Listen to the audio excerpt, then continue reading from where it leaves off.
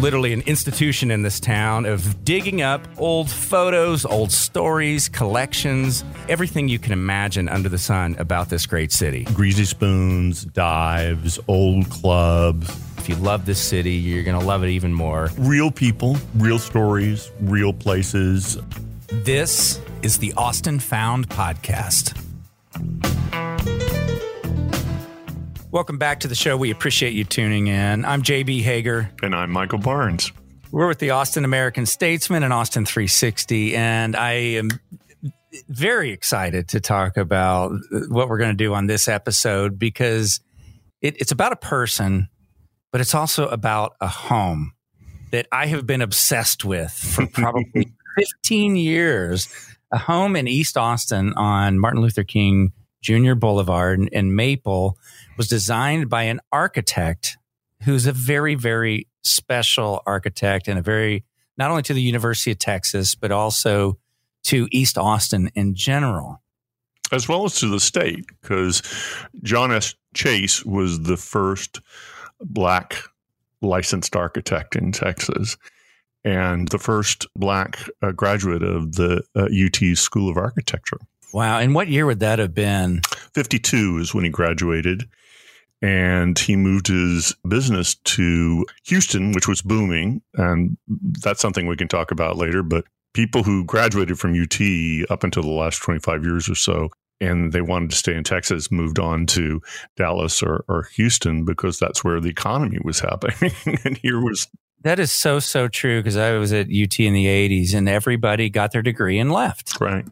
Well, John Chase did. When he went to Houston, he tried to find an internship at an architecture firm, a white architecture firm, which were the only ones, but no one would hire him. So he petitioned the state regulatory board and said, can I just take the exam?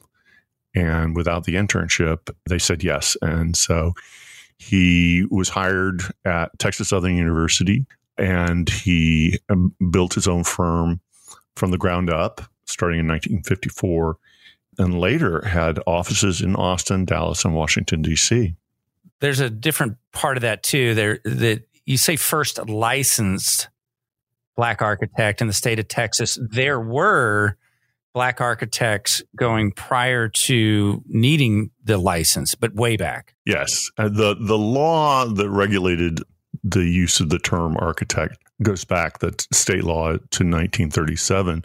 But there were very prominent Black designers, which were architects, and just without the license, that go back many decades, including a Bastrop-born architect named Louis Edwin Fry. So, yeah, and another one, Richard Allen, who was formerly enslaved, designed the core of the Antioch Missionary Baptist Church in Houston's Fourth Ward in 1879, and that landmark is still standing. So John S. Chase was actually born in Annapolis, Maryland, and served in World War II in the Army for a couple of years. And then, as you mentioned, the first African-American to enroll in the UT School of Architecture. The reason I'm so fascinated with him, I mean, not only the churches that still stand today, some of the structures that still stand today, there in particular is a home, and there's one a couple doors down from it, that's referred to as the Phillips House, that you've probably driven by. If you've ever been on MOK and Maple, there's a split level off the hillside, very light green home that the design of it is just mind blowing. And if you're a mid-century modern geek like I am, you cannot go by this home without stopping in awe of this place. It has a great wall facing east made of river stones.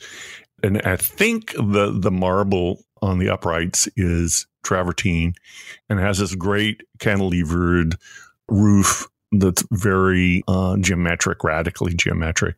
Among the things, and the inside is gorgeous too, it has a lot of wood paneling, which was popular in high design here in Austin in the 50s. One of the reasons why we have these little modernist masterpieces in town was because following the war, the School of Architecture at UT became, for the first time, quite prominent And a lot of the people came from California. A lot of the talent came from California, and the teachers. And they also practiced in town. So in some areas of town, like Balcones and Barton Hills and several other places, there are these fantastic homes that carry with them that cool West Coast feel.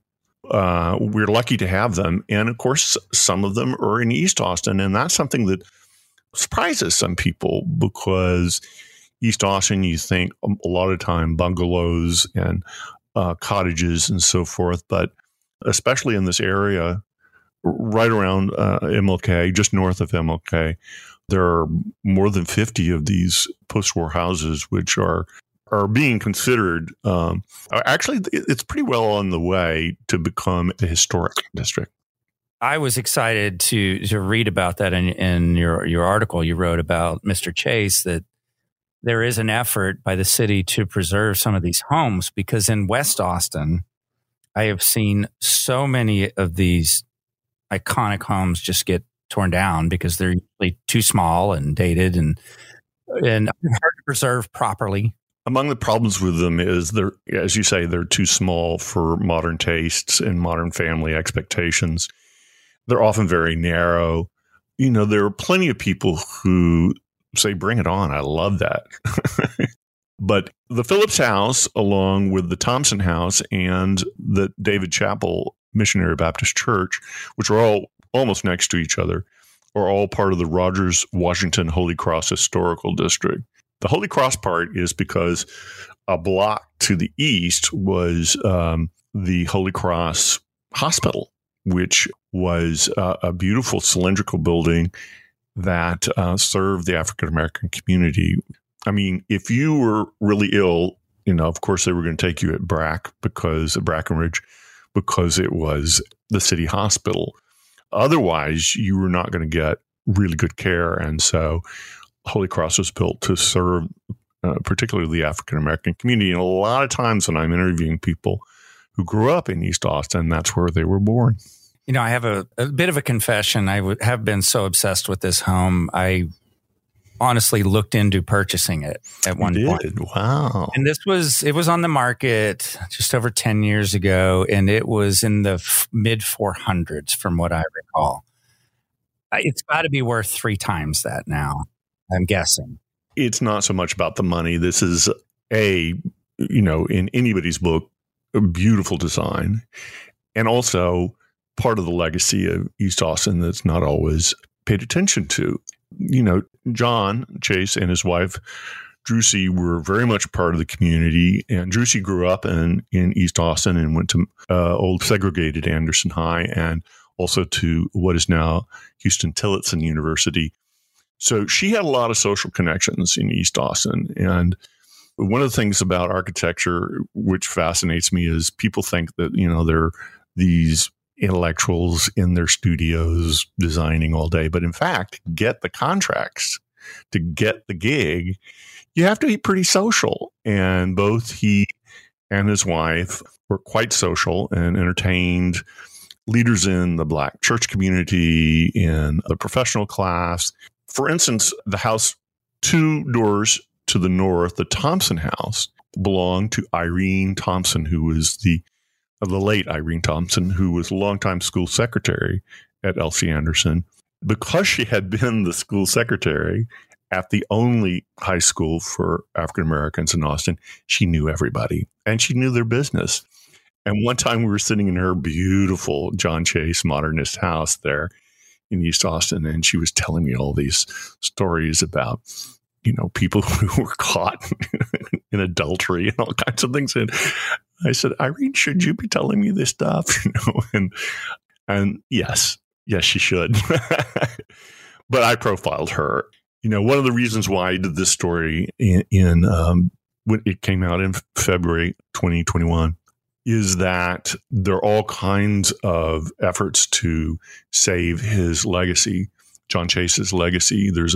There were 2 exhibits, one in Houston and one here, of his buildings. And the UT Press just released a book about his house he built for his family in Houston, which was pretty revolutionary in itself. And then there's a biography coming out next year. So there's a lot going on with the John Chase legacy, and his three children are very much a part of that. He passed away in 2012. His wife, who you obviously spent some time with, just passed away. She just passed away in January. And actually, I didn't. The quotes from her came from this most recent book. I talked to other people, including Donna Carter, who is renovating John Chase's 1952 Colored Teachers State Association building, which is also in East Austin. And it will soon house some of the staff from UT's Division of Diversity and Community Development. It'll be kind of its neighborhood anchor there in East Austin. But yeah, I mean, Donna is redoing that structure and she, of course, knew Chase personally and respected him a great deal. And I just hope, and I'm assuming we'll preserve it with integrity in mind. Oh, yeah. And the Phillips House is so well respected that it is likely going to, my sources tell me, that it'll likely be on the National Register soon. Not just a city landmark or a state landmark, but a national landmark. And that was one of my motivations, too, when I looked at it, was just preservation, because I was seeing so many get torn down. And the proximity to downtown, on that little kind of hilltop, it's like someone who doesn't get that might just scrape it. We have to talk about the church, the David Chapel, the church across the street, Caddy Corner. It's a gorgeous example of progressive church architecture from the 1950s. And Chase built several churches in Houston that are similar to it. And it's got this escalating, almost like a roof that looks like it's about to take off, and these color block windows and this really beautiful abstracted modern steeple. The congregation there has stated that they want to move, and they already have land over on Springdale, which leaves the question, what will happen to the church? And it's not protected. So they also own the land across the street. It's a conundrum. I haven't really talked to the pastor there, Joseph Parker, about what his intentions are. And I respect that they need to get their money out of the land if they need a bigger church or something. But that building is so beautiful. I hope they find a way to either move it or to preserve it in place, and some clever developer develop around it. You bring up something really interesting, Michael, and I think we're going to talk about this a little more in another episode that touches on East Austin community. Is a lot of those attendees of the churches like this have moved out of the community. Absolutely. And I've talked to various pastors, and they say, once the congregants move to the suburbs, they might come in for Sunday, but they're not going to come in for midweek prayers or for Sunday school if it's inconvenient. And that's true with white and Latino churches as well in Central Austin, is that their congregations are not living in the neighborhood for the most part. But the thing that really has the long-term damage is that it disrupts the community. I mean, there was a community there for decades, for well over 100 years, and in some cases much longer ago than that. But the things that glue the community together, like the churches, they are in danger. And people are working on it, but yeah, it's a conundrum. Mr. Chase, much like you, Mr. Barnes, has a Houston and University of Texas connection. Mm-hmm. And he's got all the pictures of his home. If you search for the John S. Chase home in Houston, in the Oakmere neighborhood. Mm-hmm. It's just north of Brays Bayou, not far from... What's that neighborhood like? Well, it's a modernist neighborhood that was at one time a Jewish center. And then that community moved west to Braeswood and Meyerland. The Black community in this area, which is very near TSU where he taught, had some pretty progressive ideas, just like Chase. And the house itself is on a cul-de-sac. Originally was one story when it was built in 1959, and it was later revised in 1968. But it is built around a courtyard. This is what's really interesting and fabulous about it, is that originally, if you wanted to move from one private room to another, like from a bedroom to a bathroom, you went through a hallway, which everybody thinks, well, that's normal. But the public rooms, the den, the dining room, the living room, you access them through the courtyard. In other words, you had to go in and out to get to them. This is open sky, although there was an overhang that protected you from the elements. But when Drusi, his wife, first was on site and saw what it was going to be, she just broke down crying. She didn't understand how it was going to work. How are you going to get things from room to room? And it turns out it was a huge hit. They entertained a lot, and people tended to just wander out into the courtyard and be out there, and despite the fact that the interior rooms were air conditioned and spacious. So, and then he later enclosed that in a revision of the home, correct? He did. In 1969, he rethought it and put a second floor on, encased the former courtyard into a great room, as they say, and then put the children's bedrooms upstairs. That's the house that survives. But here's this wonderful family, 3 children, very much involved in their community and their churches and clubs and so forth. They grew up in this wonderful little masterpiece of a house by John S. Chase. My understanding as well is that living a Baptist lifestyle, they had a secret bar. They did. John designed a wall-high bookshelf in the den that was hung on a track and rolled into a wall pocket to expose a bar counter. So when ministers came over, the bookshelf rolled out and covered the bar. Drusi told one of the writers of this current book, honestly, even when it wasn't closed that much. and that's a sweet story. This is something else I dug up. You wrote about Mr. Chase in 2013 because the university was doing something to recognize him. And there was a quote in there that just, I think, helps people better understand the context of the times and appreciate him even more. This is a quote from John S. Chase. It said, "The drag was completely segregated." He once told an interviewer about life in the 50s. He said, "I couldn't sleep on campus, so I bought a house on East 22nd Street. There was no participation of Black athletes in sports programs. We used to go to all the football games, but the stadium was segregated. The last row in the end zone was reserved for Blacks." It changed a lot. Yeah. Wow. All right. Thank you very much. And we do appreciate you giving us your feedback, your comments, your input. We do get a lot of questions that may even lead to future articles for Michael and segments here on Austin Found Podcast. Cindy wrote to us and said, "Hi there. I was listening to your Austin Found podcast and heard you mention an abstract of title from a property here in Austin. I have one from my great-grandfather's farm that he purchased in 1905, and I've been wondering how I could get more information about it.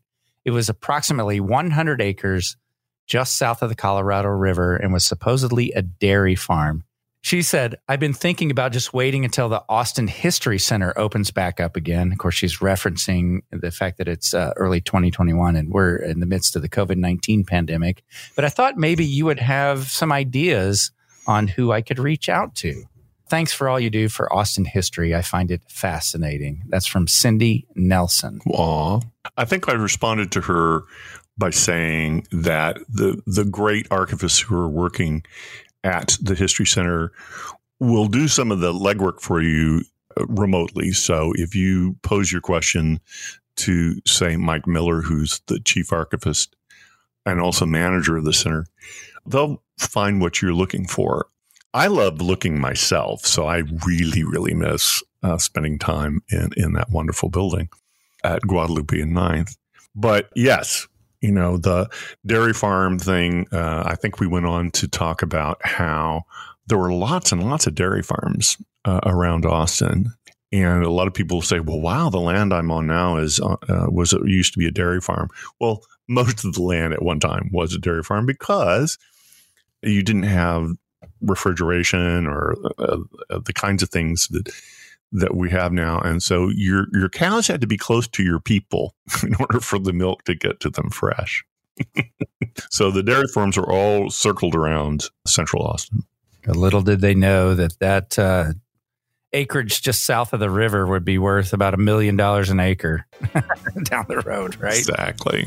Please send us your emails if you have questions, if you have comments, feedback. You can write to us at mbarnes@statesman.com or jhager, Hager, at statesman.com. And thanks for tuning in to Austin Found. Please tell your friends. Happy trails.